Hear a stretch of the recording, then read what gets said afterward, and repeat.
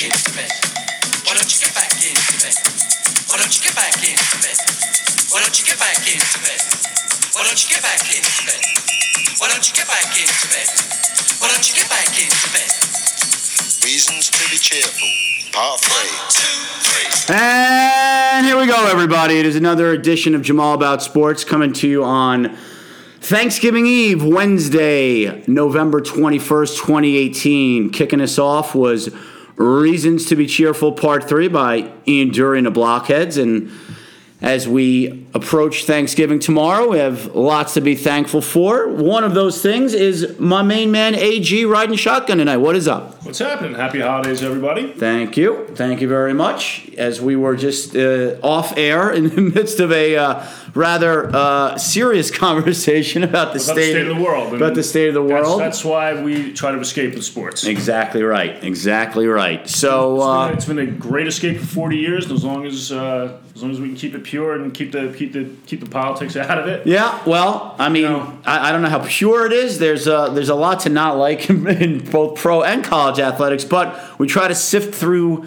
the rubble, shall we say, to find some light in the landscape, because there's obviously a lot of issues in both pro and college sports, but we're not focusing on those today. We are going to be focusing on the National Football League. Of course, both the Lions and Cowboys play tomorrow. We'll talk a little bit about that, a little bit about last week's games as well. Also talk a little bit about the Monday Night Football game. I'm sure you have some thoughts about that. I have some very definitive ideas about what that means for the future of the NFL and the present. And if we have some time, we can talk a little bit Major League Baseball. Yankees with a nice acquisition, and we can also talk very briefly, if also time permits, about the New York Knickerbockers. Do we have to? I mean, we don't have to. There's really nothing to talk about. I mean, we don't have to. Did you? Oh, you had band practice last night. Just real quick before we get into the NFL, the Knicks gonna Knicks. Mm-hmm. So Knicks doing Knicks things. It's like watching a Knicks game. It's like watching the old scrub matches, WWF matches. Correct. Circa the designated losers versus the evildoers. Watching the Iron Sheik go up against Larry Lee. Right. Or Tito Santana versus Don Morocco or something like that. No, Santana wasn't a scrub. Oh, he wasn't? No. Who's the guy I'm thinking of then? Not Tito Santana. He was like a good guy who was kind of. He wasn't obviously. Well, there was SD Special Delivery Jones. No, I know. He was a little bit more than a designated. Yeah, he was, because SD teamed up with Rocky Johnson, right? No, I think it was Tony Atlas. Oh, that was Tony Atlas and Rocky Johnson. You're right. SD is the guy with the hole in his back. Yeah, that's exactly right. Yep. So maybe SD Special Delivery Jones, but yeah, a guy that basically anytime you thought they might win, they were always going to lose at the end. That's the Knicks, basically. Right. So last night you can set your watch to it. Last night, perfect. So because they've gotten blown out in several games this year, but they've lost a bunch of close games. Several factors for that, right? One, youth. B, A is the youth of the team, and B, they don't have a real point guard. But so last night's a perfect example. So Noah Vonleh played a great game, 14 points, 14 rebounds, and missed 4 foul shots in the fourth quarter. In a game that ended up losing by 4 points. Of course. The first time he missed 2, they had a chance to cut it to 1, missed both. Next time he had a chance, next time he missed 2, they had a chance to tie the game, missed both. Had to have been a loose ball and 3 offensive rebounds that they weren't able to get. Well, so here you go. So perfect example. So he misses the foul shots, right? The chance to tie the game. Damian Lillard who kills the Knicks always and was killing them last night. Timmy Hardaway actually did a pretty good job of maybe the only time in the game defending him. Forces a miss, but Trey Burke roams into no man's land, doesn't box out his guy. Guy gets a rebound, lays it up and in, 4-point game, that's it. Yep, so the Knicks get the miss, but can't get the rebound, of course. It always happens. Right, and so they would have had the rebound chance to at least tie the game, couldn't even do that. So that's basically the Knicks in a nutshell, you're right. No real reason to talk about them. Let's get to the NFL. The appetizer. Yeah.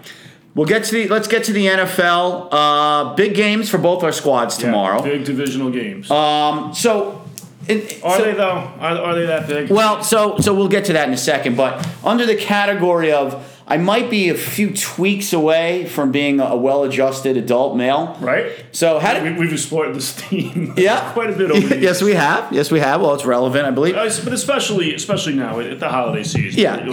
You'll be. Yeah. So in keeping with that, Right. so had a dream last night. Mm-hmm. Dreamt that was watching a game with, Right. with Jim and Kathy Hayden, Right. my parents, Mm-hmm. and Lions are playing pretty well. Mm-hmm. Lions in the red zone, down close. I think a chance to either tie or take the lead, and Stafford throws an interception. Mm-hmm. And I am doing everything in my power To keep it together. to keep it together. Yeah. Lions get the ball back, I guess, or whatever. Same exact thing. Same thing happens. I'm trying everything in my power to not lose my mind that Stafford just threw an interception. And I remember even in the dream thinking, wait, no.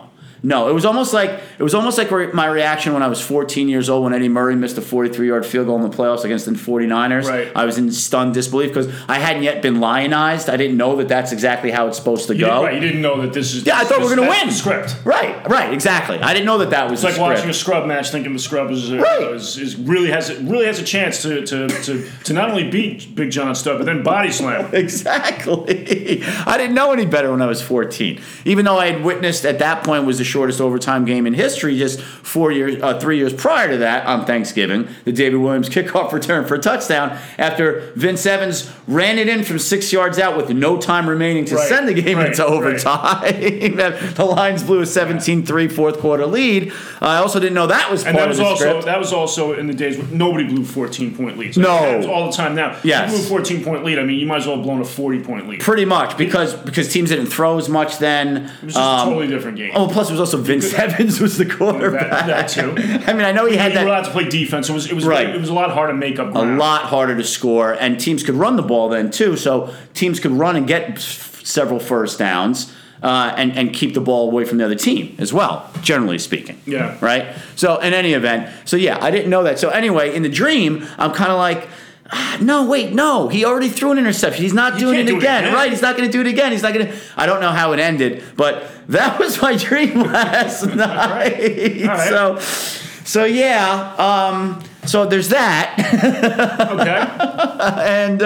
And And of course, the other part of that whole scenario is you'll be in Long Island with Jim and Kathy. Yes. And for the uninitiated, one Kathy Hayden does not suffer fools.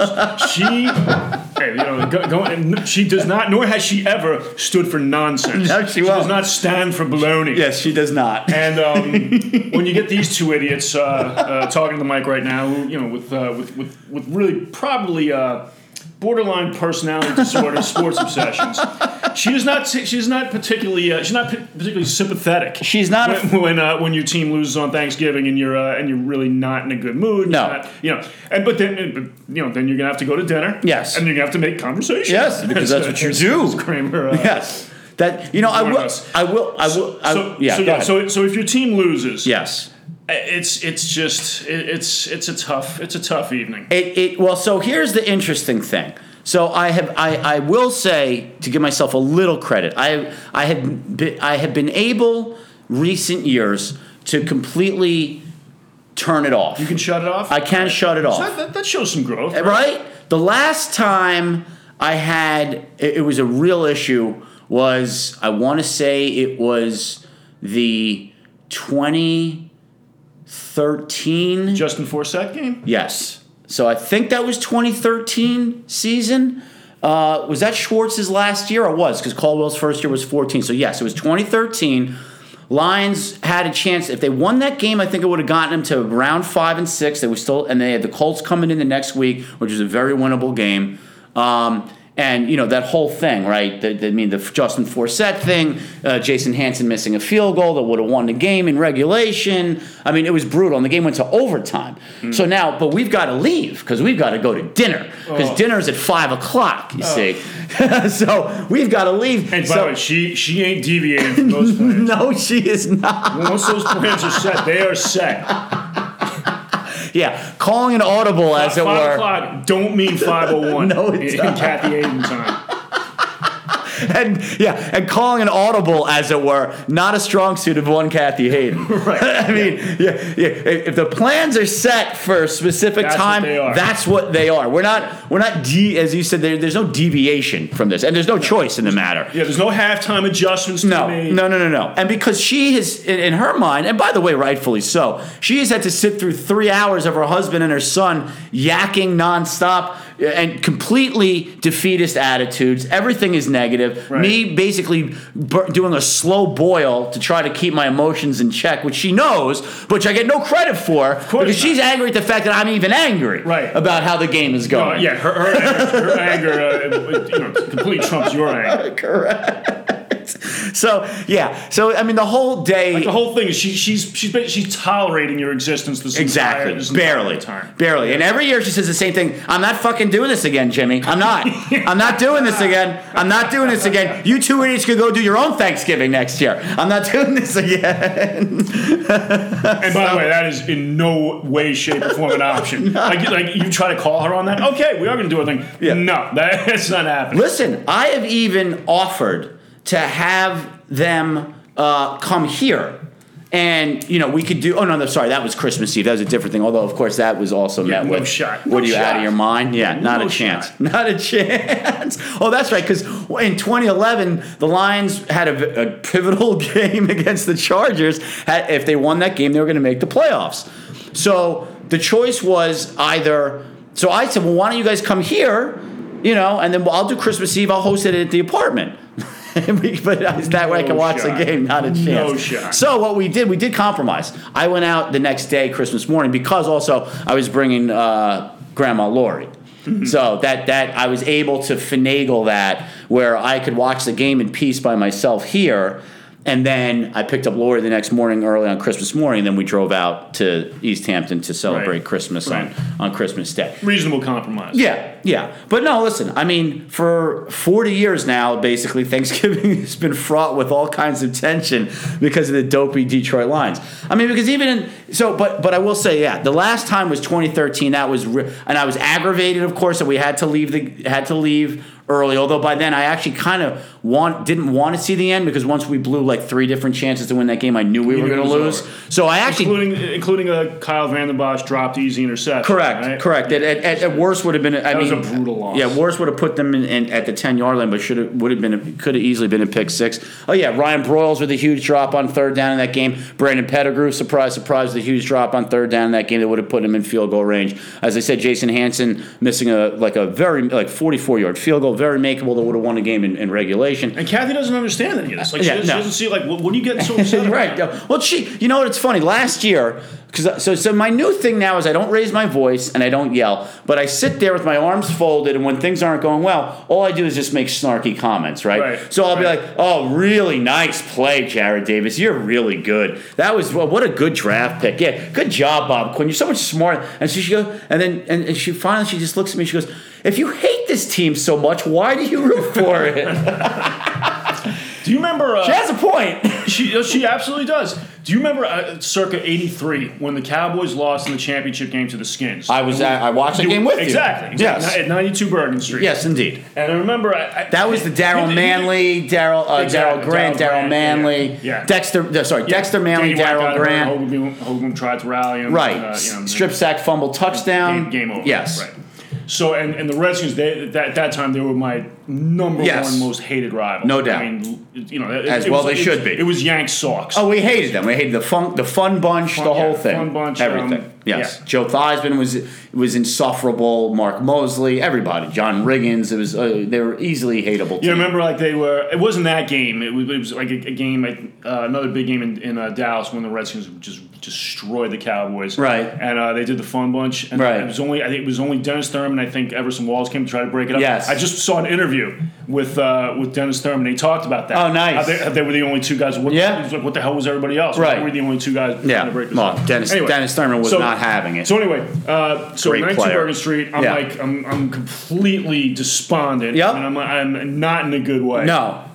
And Hindergreen, she was taking a more clinical approach to this. Okay. I remember her like asking you like, why do you guys get so? Why are you so invested in this? Right. I don't. She wanted to understand. She wanted to try to understand. She wasn't angry. Well, that's how your moms did. I mean, your mom, she was a teacher, right? So she always wanted to try to figure out the mindset. And she asked you. Yeah. And you just said, as an innocent 13-year-old would say, see, you don't understand. See, when your team loses, you lose. Is that what I said? That's what you said. And as she would constantly remind me for the remainder of my life. Actually, you know what? I said it's pretty insightful for a 13-year-old. Totally is. Totally reasonable. But obviously it sunk in because she reminded me about it all the time. That's awesome. That is great. Yeah, she was more. She took more of a Phil Jackson approach, just like laughing at the idiots. Right. Yeah. No, I mean, see, because Kathy, Thanksgiving is a holiday, and this is family time, and so it's in her mind, it's meant to be. It should be. Treated and celebrated in a certain way. So again, she's begrudgingly accepted for 40 years the fact that the Lions play 12:30 every year. That's her concession. Right. That is her concession. That is her concession. She tolerates your Yes. your Yes. Yeah. And again, I mean, I don't blame her. I will tell you this. It's the 20th anniversary of the 1 year where we did Thanksgiving with another family. My buddy Peter Magaro. Mm-hmm. We did it at his mom's house because at the time, my mom and his mom were friends. Mm-hmm. So they did their thing in the kitchen, drank about 4 bottles of wine, smoked about 3 packs of cigarettes, and we all sat in the rumpus room or in the den or whatever on the big screen watching the Lions beat the Steelers in overtime when Phil Luckett made the wrong heads or tails call. Oh, wow. Okay. It was that game. So was overall this was a success? It was a smashing success because Kathy got to hang with her friend and not have to even be in the same room with us until everybody wins. Everybody wins until the food came out. Now, where was it? Was it at your place or their? No, it was at their place, but they were on the island too. They're in Santa Mauritius. So it wasn't like a big travel. No, it was an hour drive or whatever. Not the end of the world. Right. No, it was perfect. That's probably my favorite Thanksgiving. It's too bad you couldn't repeat this. Yeah, I know. It's a shame. Yeah. Well, everybody's scattered, and they all have their. The Magaro kids all have their own kids, and everybody lives in different places now. But yeah, that was probably my favorite one. So getting to the actual games, good win, good bet. You guys have saved your season, right? You were 3-5, went in, beat the Eagles. 2 games big I win. gave us 0 chance of winning on the road. Right, which, by the way, again, just further underscores the point that, I mean, we like to think we know stuff. We don't know anything. Nobody knows anything. The more you think you know, the less you know. Nobody knows anything. The only thing anybody knows is nobody knows a thing. I mean, perfect example. There's like 4 good teams and everybody else. Pretty much. Everybody else is, anybody can be 6-10 to 10-6 or 9-7 with a couple of breaks. Right. It's true. I mean, that's the league. I mean, perfect example is the Lions beating the Panthers last week, right? The Lions lost to the Panthers last year when the Lions were a better team, supposedly, playing better. But Cam Newton's been playing lights out this year. Now, granted, I understand they just got 52 put on them by the Steelers, but that was the Thursday night game, so they had more time to prepare. The Lions had just obviously gotten the wood laid to them by both the Bears and the Vikings in back-to-back weeks. Now, granted, it was a home game, but nevertheless, I did not really give the Lions much of a chance in that game. And the Panthers took the opening kickoff and went right down the field. I mean, Newton was like 6 for 6. I mean, we didn't even they didn't give up any resistance. So I'm like, ooh, this is going to be a long game. And sure enough, they were able to eke out a win. Now, Kerryon Johnson being hurt is a massive blow. Not as bad an injury as initially thought, right? In a shocking development, yes, he didn't tear his ACL. He's not done for the year. It's a sprained knee. He's going to miss at least, he's certainly out tomorrow. Definitely going to miss the following week for sure. Maybe he'll be back in week 3. By then, it likely may not matter. So, I mean, look, because of the way the season's gone, and every time I'm ready to completely write this team off, same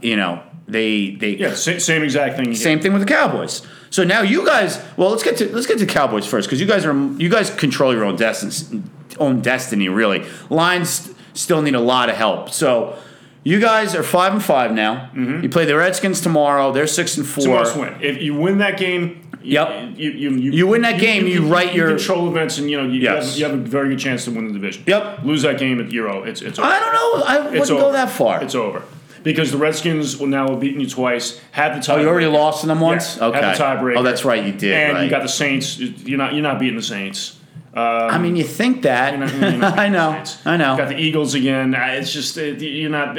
You have to run the table, and there's zero chance of them running it. Right, So right. you lose tomorrow, it's over. Right. Okay. But so tomorrow at least is. I mean, In the immortal words of Chevy Chase, don't worry about this one. If you miss, we lose. right. Right. But put it this way though, if I would have told you going into the Eagles game when you were 3-5. After the Panthers game, Titans game, Right. Monday night. If I told you that Thanksgiving was going to be to play for first place in the division, you would have taken it, of course. Oh, absolutely. Right. Yeah. Right. So 2 road games in a row, Eagles and Falcons, because there's no way we're getting Right. one of these games, let alone both of them. right. Now, to be fair, you caught both of them at the exact right time.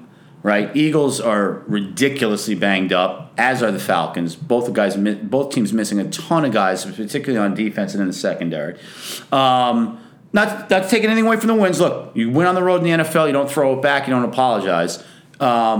Just sort of pointing out the fact that thing. And by the way, as we know, the Cowboys have no ability to take advantage of any kind of mismatch anyway. well, I mean, every time one starter for me goes out of the game, I watch the opponent go right at him. I know. I mean, look at 2015 against the Saints. All right. One guy gets hurt in overtime. One guy gets hurt, and the next play, 70-yard touchdown. Right. Who was the guy that got hurt?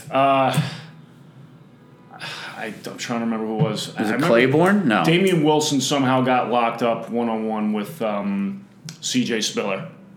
C.J. Spiller. Yeah, wow. who scored Yeah. I mean, that guy was one of the 6 touchdowns he had in his whole career. Exactly. I forgot about that dude. Former boss from the Bills. It seems like whenever somebody goes down, their opponent goes right after it. Yeah. With success. Oh, so let me ask you this: what are you doing for the game tomorrow? For your game? I'm hanging. You just do your own thing. I had a chance to. I got invited to like Dutchess, New York.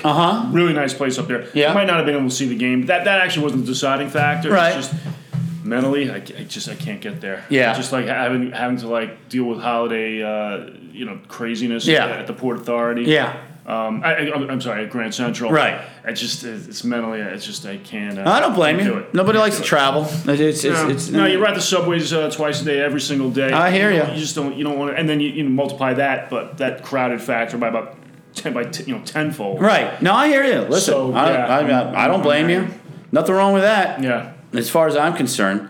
I mean, it's a holiday. A holiday, you should be able to do whatever the hell you want to do. So in this case, you kick it, you relax. It's going to be cold as hell here tomorrow in New York. That's the other thing. So you just got a full. There really is something to be said for just being able to stretch out and just not have any kind of obligation. That's the beauty of being an adult. It's pretty much the only good thing about being an adult. Right. Is that you can just do whatever you want for the most part. Right. I mean, particularly if you don't have a family. So yeah, if you don't have a wife and kids or whatever, you can pretty much do whatever the hell you want most of the time. So.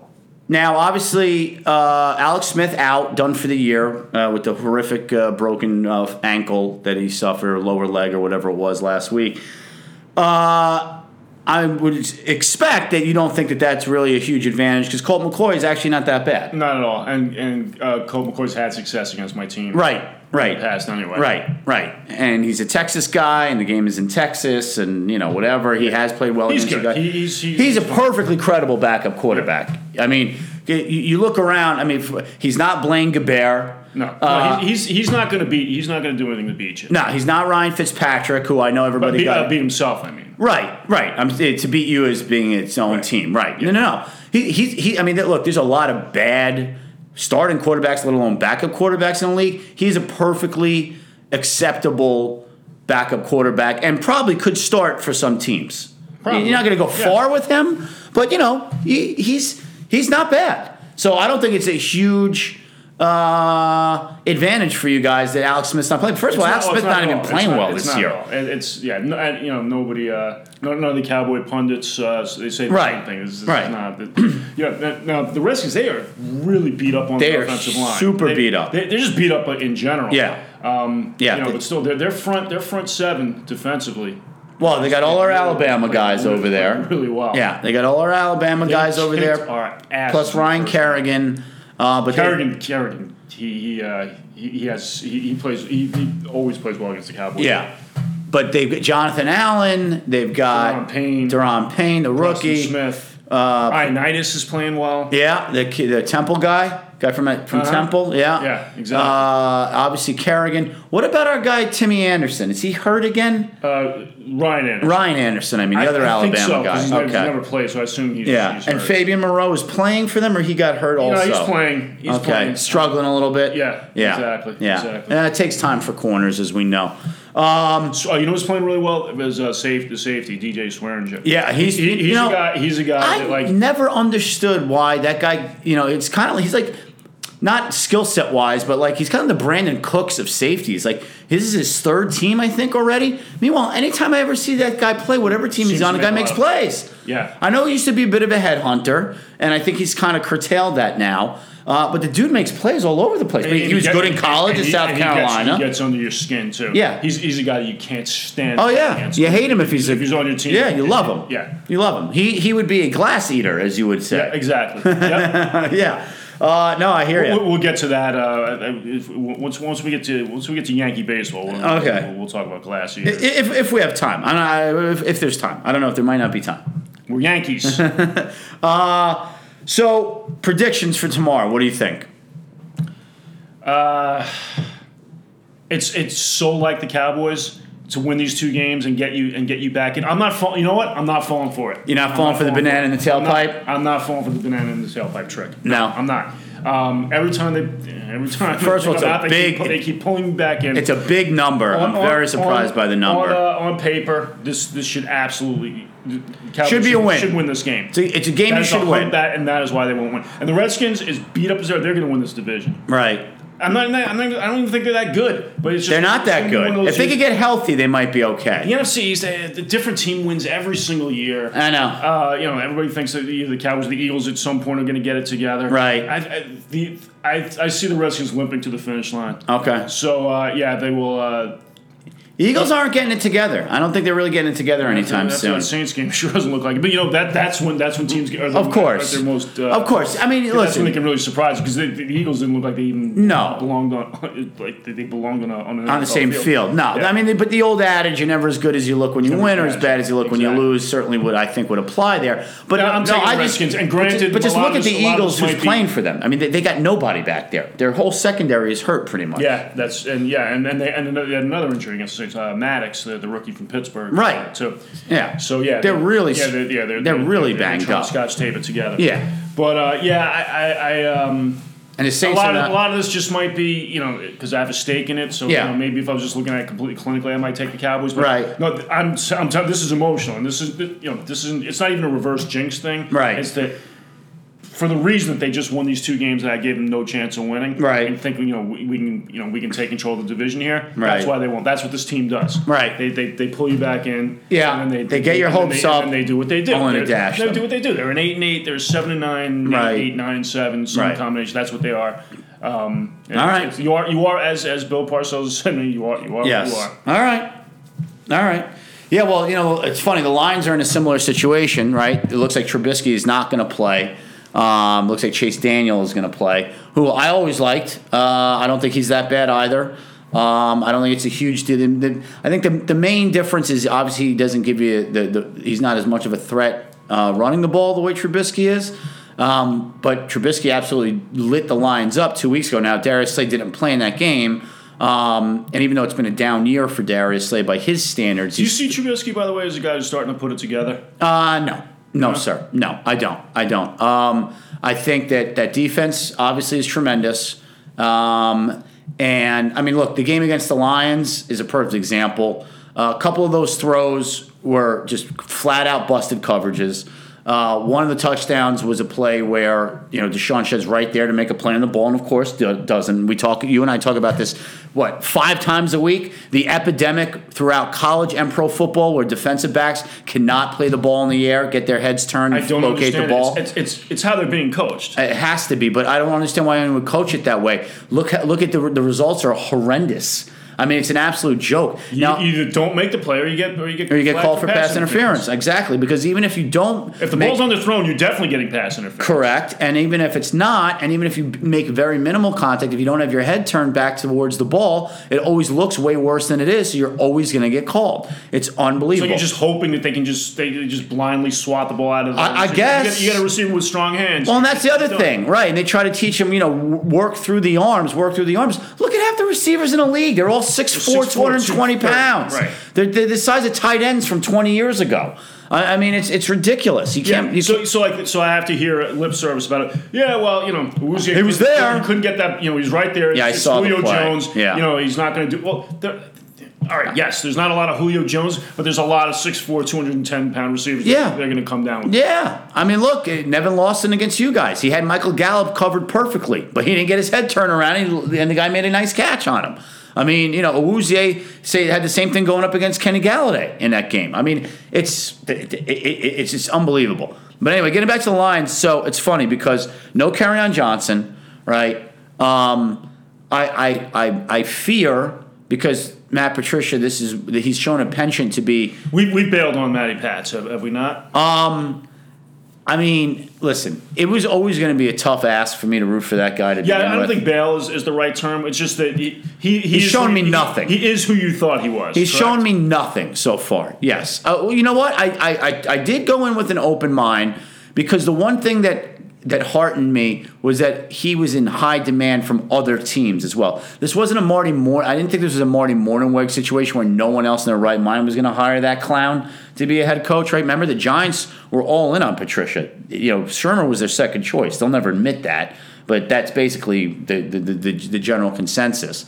So, I did kind of think that I was certainly kept an open mind. And as you know, I didn't hate Caldwell, but I certainly was not banging the table to keep him here either, right? Right. I thought he had kind of gotten the Lions to a certain level, which was respectability, which was, 3 out of 4 years they went 9-7, not horrible, not great, right? Kind of stuck in that middle ground. And the other year was the 7-9 year, which they started 1-6 that year and got to 7-9, and we all know about the Thursday night Hail Mary game. And as you know, I'll go to my grave saying if they win that game, they run the table and make the playoffs that year. But anyway, so he didn't do a bad job by any stretch. He did a lot of good things for the team and the organization. But yeah, I was fine with the hire. It made sense. You got a New England guy. He's going to bring a New England coach in, and I liked it better than Josh McDaniels, if that was my other choice. Although it wasn't apparently, but. Also giving McDaniels smashing success as a head coach with Denver. Right. Well, and then also giving McDaniels' little gutless snake move where he took the Colts job and then backed out at the last minute. Yeah. Remember that? Yeah. So, this year. So, no, but the whole thing with Patricia was, then he came in with I'm taking the ping pong table out of the players' lounge. We're going to practice for 4 hours. We're going to do a lot more hitting. We're gonna, look. I don't think a big culture change needed to be made. Okay, I hate that term to begin with. I find it's just lazy and uninspired now. And I didn't think that the Lions needed a massive culture change. I didn't think they were a lazy team. I didn't think they. Well, the players always played hard. Right. For Exactly. But this is his thing. And again, give me the Patriots assistant that this has worked for. None.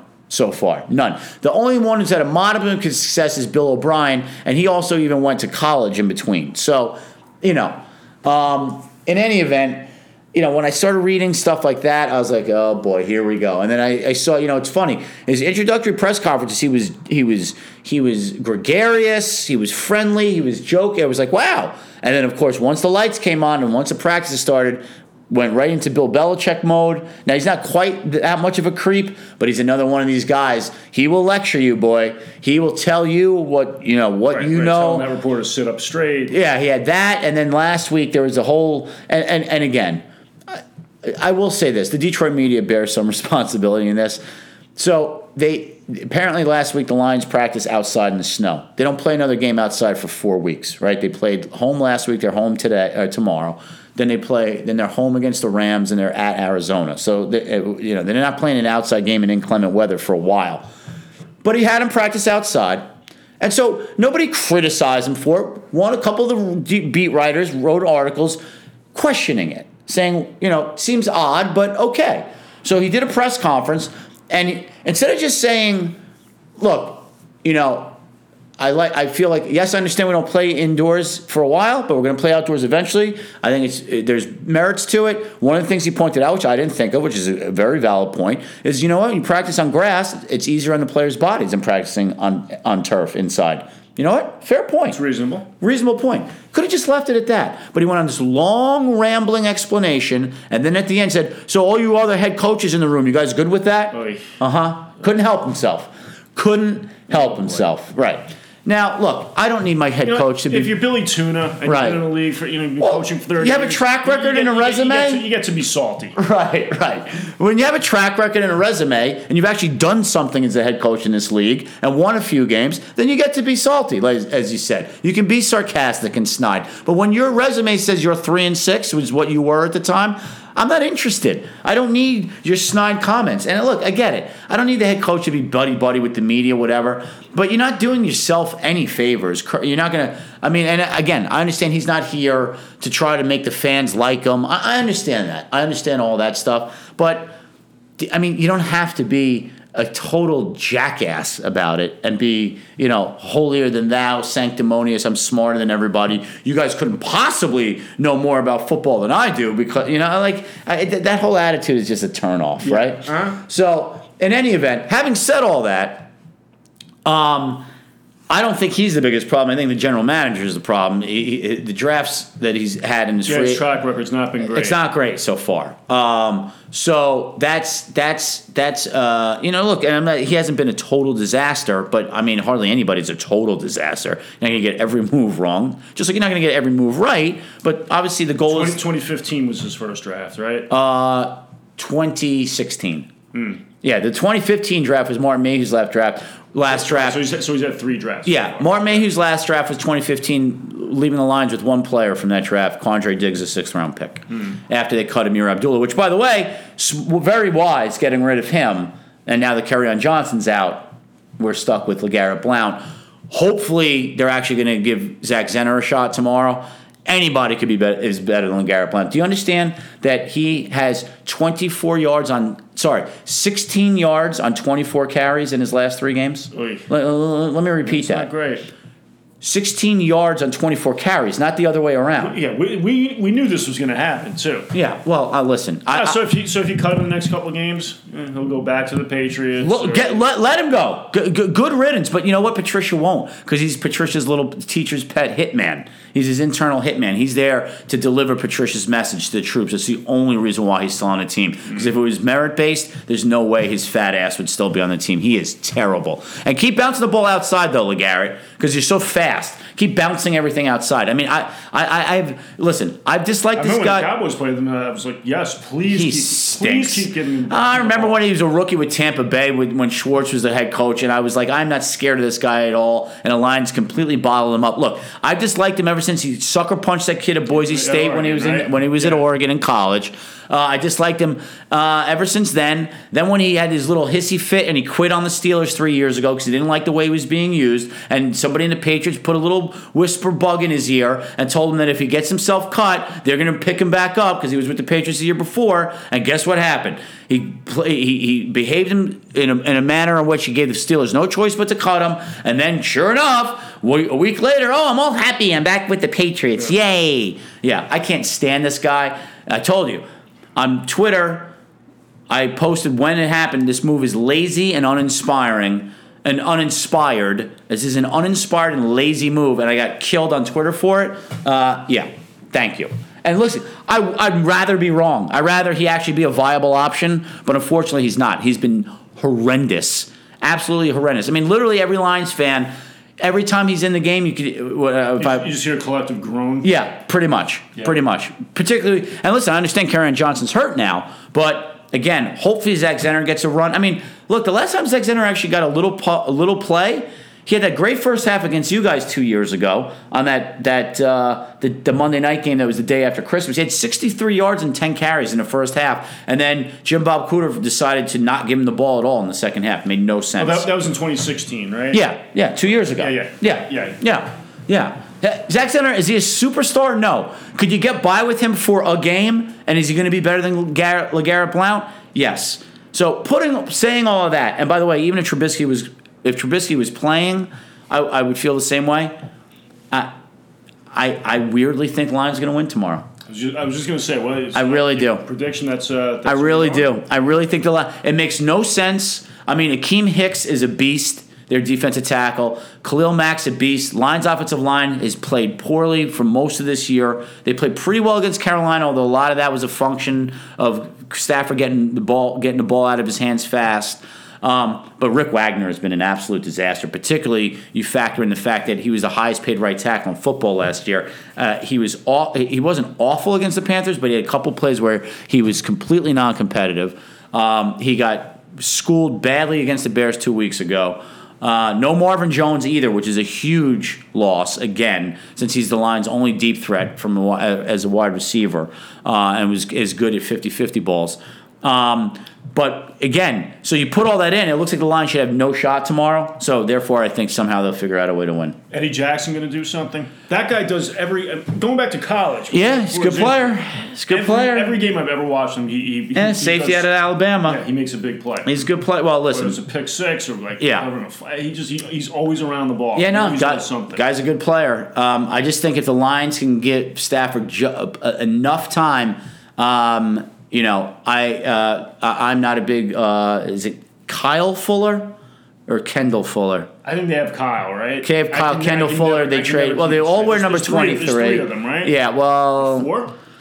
Well, there's Corey was the receiver, right? Who played for you for the Lions? Yeah, he's gone. There's Kyle, Kendall. Kyle Fuller is the guy in the Bears who Calvin Johnson ate his lunch when he was a rookie. Right, from Virginia. They're all from Virginia Tech. Yeah. Kyle Fuller, I believe, got traded from the Redskins to the Chiefs. I think he's on the Chiefs now, and he also wears number 23. Yeah, he's on the Chiefs. No, don't the Bears have Kyle? Right, and Kendall Fuller. Sorry, Kendall Fuller's on the Chiefs now, but the Redskins used to have him, but they traded him to the Chiefs in the Alex Smith trade. Anyway, but I don't think, I'm not a big Kyle Fuller guy, and Prince Amukamara, please, I don't even know how he starts for that team. So, of course, now that I said that they'll both have pick sixes. Right. But no, listen. Bears defense is legit. Don't get me wrong. I mean, Roquan Smith, I loved him coming out of college. I would have been thrilled if he lasted to where the Lions were picking. Leonard Floyd seems to have figured it out a little bit. I wasn't a huge fan of his, but I was. Yeah, but he's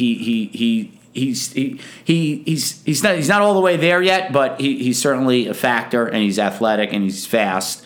Mack just only Danny Trevathan's Mack. I mean, basically one line sums him up, and it's John Gruden. Pass rushers are hard to find. Right. Yep. And Akeem Hicks, who doesn't get a lot of pub, the defensive tackle is an absolute beast. He's a monster. He's an absolute monster. And TJ Lang out for the year, so the Lions are playing backup right guard. So all signs indicate that the Lions should lose and probably get blown out. Frankly.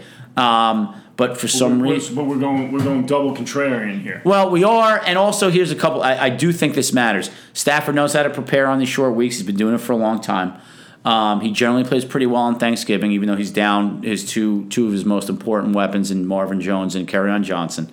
And Bears are coming off a real short turnaround, having to play that Sunday night game, hard physical game against Minnesota, and then they get a couple. Which, by the way, if I were a Bears fan, I'd be livid. What a joke that is. I mean, you don't make a team play Sunday night and then have to play on Thanksgiving. The Cowboys did that a couple years ago. It's absurd. It's absurd. And then they did it. They're all about safety. The league is all about safety. Well, they did it to the Lions a couple years ago too. We played the Thursday night game. We played the Sunday. Played Thanksgiving Day game, and then the next game was the Thursday night game, because usually you always get the extra 3 days because you have the short turnaround. And they screwed the Lions on that one year. I remember a couple years ago too. But yeah, I mean, listen. All logic says that there's no way the Lions should win tomorrow, so therefore I think that they're going to win tomorrow. It's as good a system as any. Yeah. So speaking of What's which, the line in that game? right now it's 3.5. It was higher, but I think it's down to 3.5 now. It'll probably be down to 3 by kickoff. I'm assuming maybe even lower if Trubisky doesn't play. It's interesting. So you watch that Monday night game, right? That absolute shootout between the Chiefs and the Rams, two of the best off. The Chiefs. One of the most entertaining games I've ever seen. Extremely entertaining. But did you see the whole game? Yes. See the beginning, the first drive of the Rams, tackling, defense, 15-yard penalty, first down. I probably missed some of the first quarter. So they called a ridiculous penalty to keep the first drive alive for the Rams. It was a perfectly legitimate clean hit that they said was either they don't have targeting in the NFL, but it was hitting a defenseless receiver. That's their it was ridiculous. And so look, when you have, now granted, Andy Reid, very good offensive coach, Sean McVay, very good offensive coach, two really good quarterbacks, lots of weapons. I get it. I understand personnel matters, but it's a perfect storm, right? You have the league does not want you to play defense anymore. They don't want you to hit receivers anymore, particularly coming across the middle. Not allowed to hit them anymore. That's been completely taken out of Can't do it. I mean, the days of the 80s and 90s when receivers would worry about going over the middle, it's not gone. A thing anymore. It's gone. It's not a thing. And here's the thing.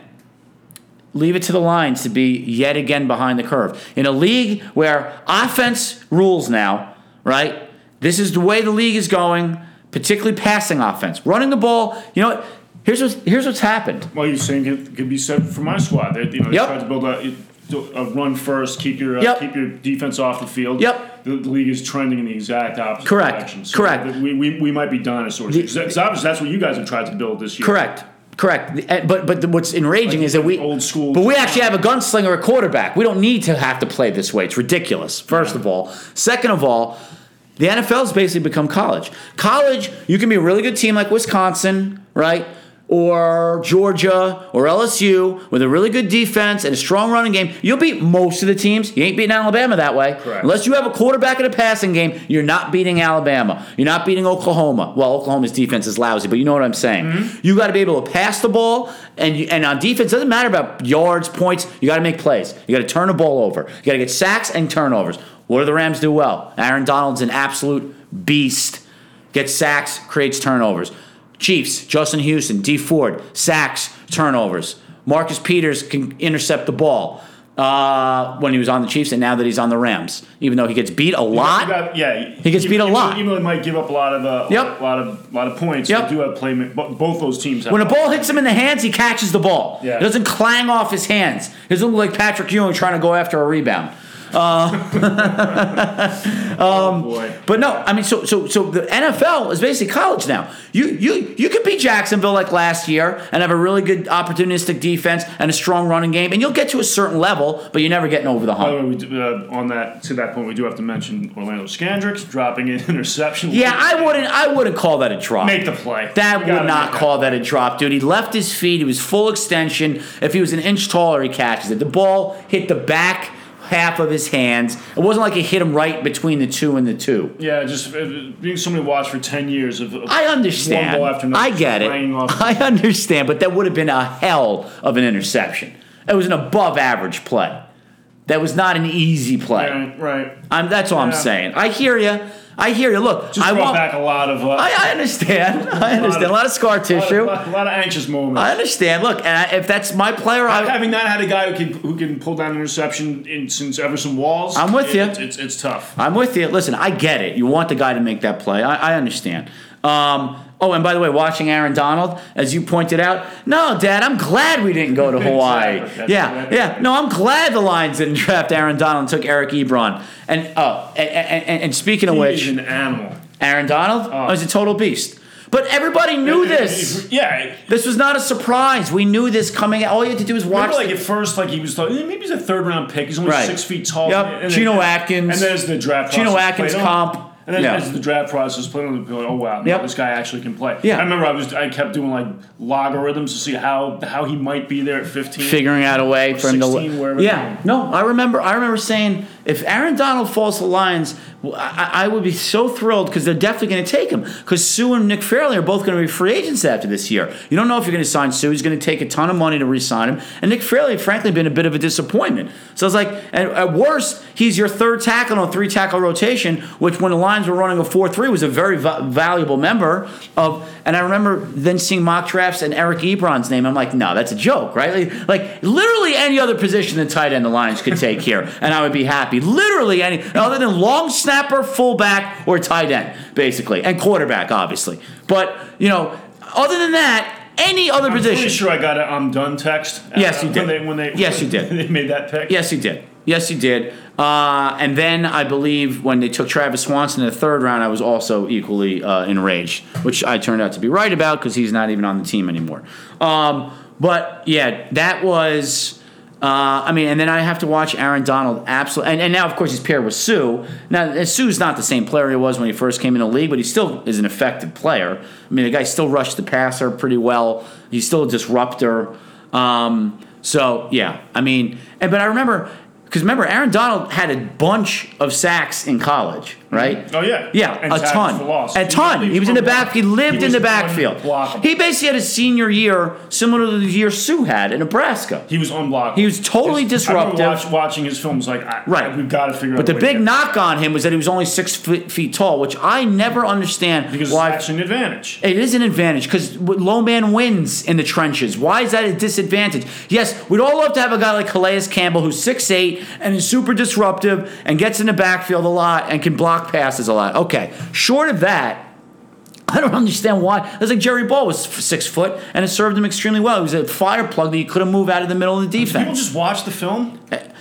Exactly. But then he went to all the postseason stuff, the Senior Bowl, and he destroyed every lineman that was projected to be a first-round pick. And then finally, Zach Martin was the only guy he didn't kind of play that he didn't dominate. Right. He and that was actually a big feather in Zach Martin's cap was that he performed as well as he did in the individual drills against Aaron Donald. Anyway. So now, as you and I pointed out the other night via text, so anytime he makes a play and again and watch him, we'll just Hawaii. Yeah, exactly. Yeah. Yep. No, glad that is of course from the name Hawaii. That's of course from the movie Vacation. Correct. When Rusty says, "No, Dad, I'm glad we didn't go to Hawaii." Right. It's like slogging through their journey to water. Exactly. No, I'm glad the Lions didn't draft Aaron Donald. Oh boy. Oh man. All right. Well. That is, I think, that for the NFL. We can wrap it up. We got about 8 or 9 minutes here. So, Major League Baseball, I just got to get one thing off my chest, and then we'll finish it up with the Yankees getting James Paxton, which I think is a solid deal for you guys. But I obviously want to hear your take on it.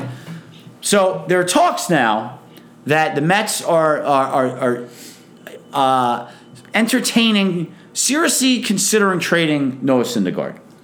Yeah, I saw that. Is that a thing, or was that just like an ESPN? I don't know. I mean, it's been all over the Post. Joel Sherman wrote a column about it and put two. Like what would a trade look like? Right, and look, I'll give that guy credit. That dude does his homework. I mean, if one person in the Mets front office gave as much time thinking about potential trades as Joel Sherman did, we might actually be in good shape. I mean, honestly. Or George Costanza for that. I mean, literally, Joel Sherman. I mean, I got to give this guy credit. This guy is all over this stuff. He gives, and they're not ridiculous pie in the sky potential trades. He matches up need, player, skill level, contracts, like everything. He's really good at that stuff. Anyway, by the way, Mets, if you wanted to actually do an out of the box hire, I would have been much happier if they would have hired Joel Sherman than Brody Van Wagenen. Yes. A sports agent. Only Mets. Mm-hmm. A sports agent who is the agent for your most important, arguably one of your most important players, Jacob deGrom. It's absolutely. But then also Cespedes. But then also, or his agency also represents Thor. I mean, I understand they rep a lot of guys, but whatever. It's so anyway. The team that I keep seeing the Mets linked to are the Padres.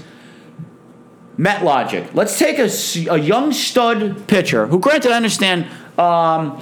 Hasn't been lights out, but still, I think won 13 games on a horrendous. Take him in a second, right? In a millisecond. So let's take a guy. So by the way, makes no money. He's 25 years old. Done a team control for the next 2 years, right?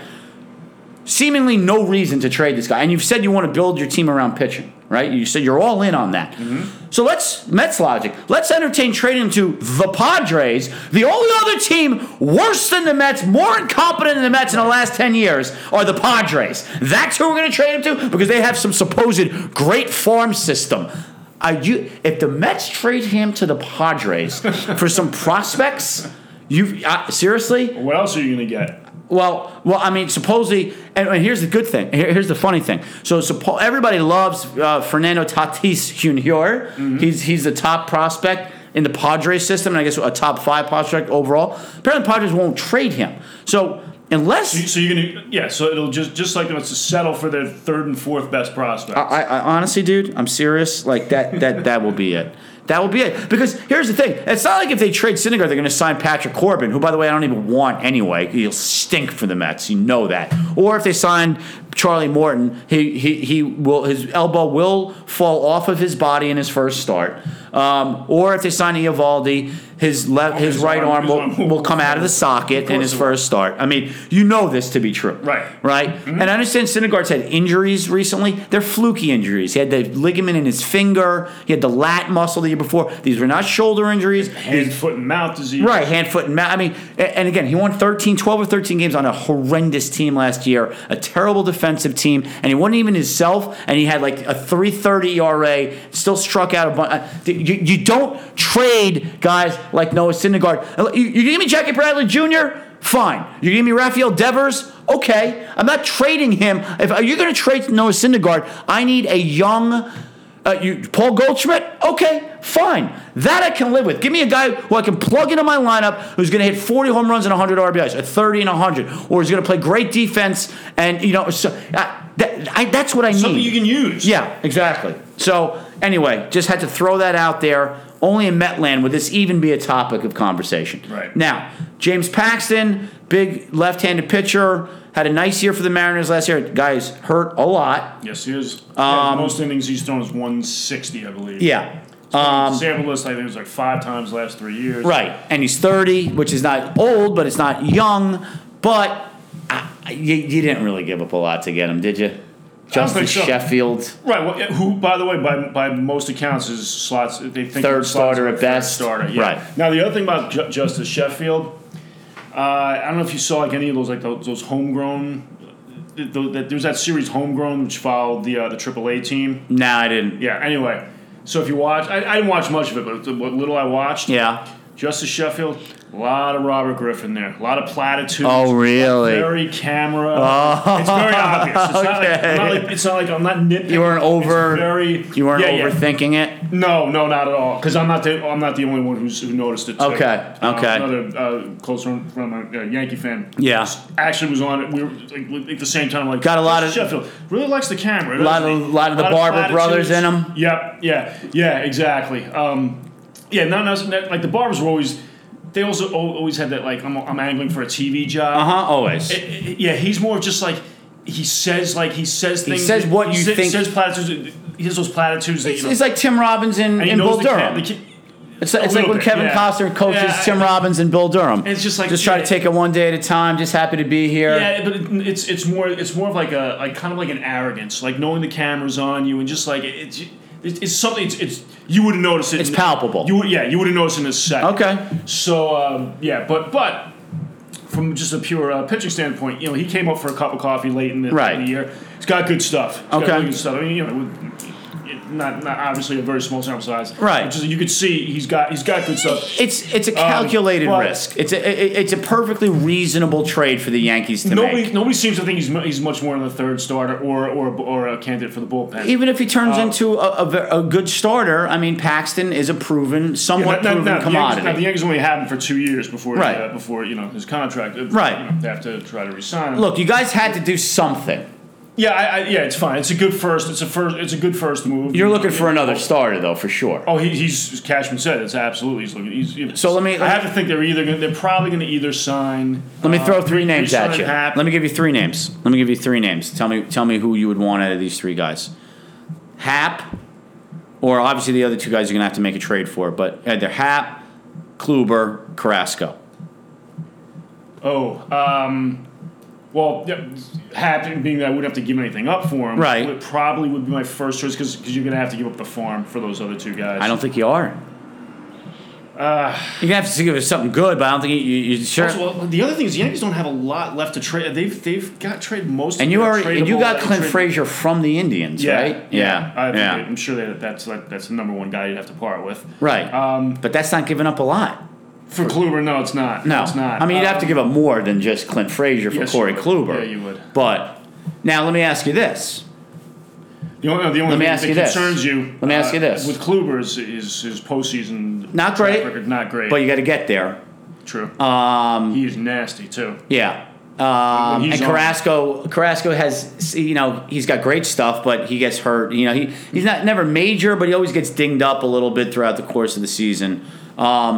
Would you do a Clint Frazier, Gary Sanchez for Kluber, Yan Gomes trade?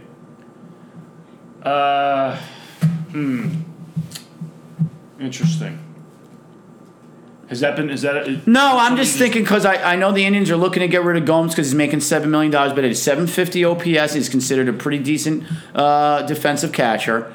Obviously, Sanchez's stock's probably a little low after the season that he had, Right, but obviously teams out there would certainly think that they can get him turned around in the right direction. And just thinking about it. Just something to throw out. And obviously, the Indians are looking for young outfielders. I'd be very hesitant to pull the trigger on that. Yeah, fair enough. Just something I thought about. Yeah, I mean, Kluber's when he's on, he is lights out. Yeah. Oh, he's one of the best pitchers in the game. Yeah, Guy, no, I'm a big fan of his. former Cy Young, not too long, 2 years ago? That's a lot. Yeah. I have it now. Schoenfeld for ESPN. Yeah. I mean, most ridiculous thing. It wasn't even tongue in cheek. He was talking about what the Yankees. He could see the Yankees doing. Machado, Bryce Harper, and you read it?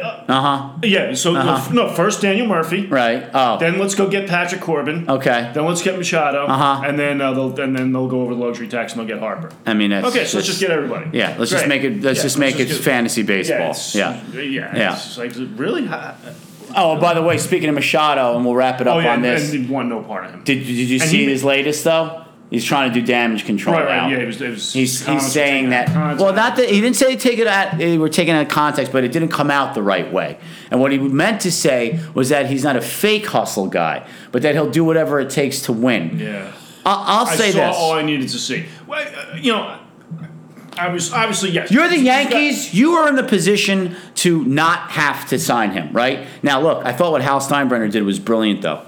Brilliant. See, this is the kind of shit that the Mets owners should be doing. See, it's like when Mr. Lippman said to Elaine about Kramer's coffee table book. This is the kind of stuff you should be coming. You should be coming. This is the kind of ideas you should be bringing to me. What is it you do around here all day? Anyway, so what Hal Steinbrenner did when he said, "Look, I definitely need to hear more about this," right? He provided perfect cover because if the Yankees do in fact decide to sign Machado, and then he does have some issues with hustle, right? So Hal Steinbrenner could say, "Look, I told you guys I thought this was an issue.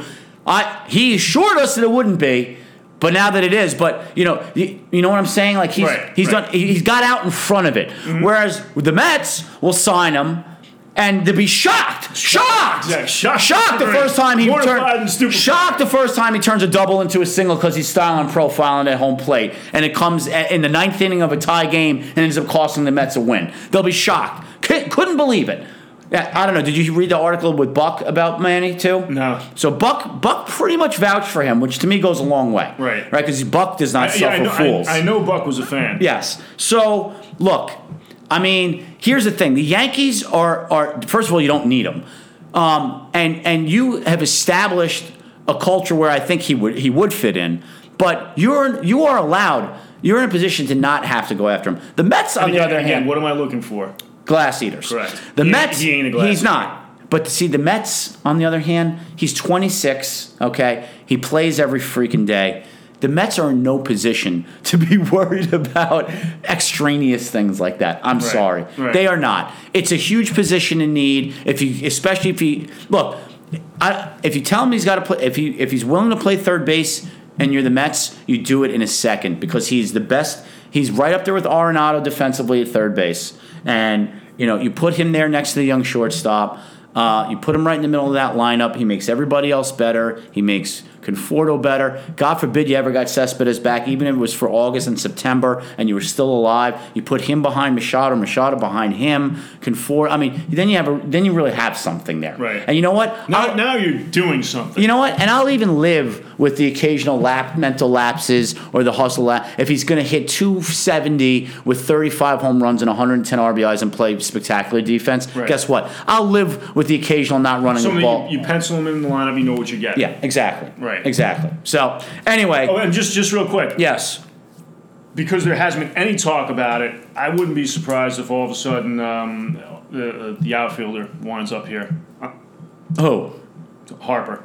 Oh, with the Yankees. Yeah, I mean, just because. Of course not. Scott Boras is his agent, right? And it's like same with Teixeira. Nobody even knew the Yankees were in on Teixeira. Right. Oh, I wouldn't be surprised at all. Wouldn't be surprised at all. Obviously, you've seen a lot more than that, dude. Do I want the outfielder? My instincts. I mean, here's the thing. I mean, of course, here's the thing. I don't want him. I understand. I understand. But there's something about him that doesn't sit. Well, he's very unlikable. I mean, right. he's entirely unlikable. I mean, is he a glass eater or is he just a jackass? I think he can be when it suits him. So, like, Murphy is a glass eater. Now, he's also one of the dumbest baseball players I've ever seen play. But Murphy is a glass eater. Murphy will do everything that in his power. He will battle every at-bat. Harper... Yeah, I think I would not be surprised if the Yankees brought him in. Murphy would be great. Look, as long as he can play 110, 20 games for you guys, he'd be great. He'd be a great addition. I mean, he's 35 coming off a knee injury. But as long as you're not counting on him to play every day, you get him 350 to 400 at-bats, DH, first base, whatever. He'd be a really good addition for you guys, particularly, playing in Yankee Stadium with the short porch. Obviously, Harper's going to hit 45 home runs playing Yankee Stadium. I mean, let's just say that right now. I mean, he has power anywhere. Obviously, Yankee Stadium would be a huge benefit. When he's locked in and into it at all times and is at his apex, he's the best player in baseball, right up there with Mike Trout. But there are times where maybe it's just slumps or whatever for the games I've seen. Because there are times he either he's like Stanton in the sense that he either kills the Mets or that he does nothing against the Mets. Mm-hmm. Matt Harvey. But even when he's going bad, he works walks, right? Even when he's not. He walks a ton. He walks. Well, it's also a lot of the function. The team's not going to let him beat them, right? And even though the Nationals, especially when Ryan Zimmerman was batting behind him, which, by the way, Dusty Baker, if you want to know why maybe you don't have a job, that might have something to do with it. Theoretically, he'll be getting a lot more pitches to hit, right? Depending on where he right. So, but yeah, listen. You got to take the money out of it because the Yankees, the money doesn't matter. I mean, it really doesn't. Because when you guys pay one guy a lot of money, it doesn't preclude you from adding other guys. See, if I'm a Met fan, I do have to be nervous a little bit. Because right. Not only will you not be able to sign somebody else, you won't be able to keep one of your guys. Correct. So if I were the Yankees, honestly, the only thing is, again, is that what you need? I mean, I don't know. You already have Stanton and... I mean, Cashman's, he's... And Judge. He's priority number one has been pitching. Right. I don't think offense is your problem. I really don't. I don't think it is. And even with Didi missing the first half of the year, you can figure it out. You figure it out. You really could figure it out. Cashman's made no bones about it. He's going after pitching. Yeah. No, I see Harper going to the Cardinals. That's my call. I think he's going to go to the Cardinals. Yeah. All right. In any event, that is it for tonight's show. Covered a lot of ground. We sure did. Well done. Nice spot out of you. As always, thanks for listening. Check us out on SoundCloud, iTunes, Twitter at Jamal About Sport. You can also check us out on the Facebook page, Jamal About Sports, and also the website, JamalAboutSports.com. Happy and healthy Thanksgiving to all of you listeners out there, and we'll be back next week with another show. Until then, peace out.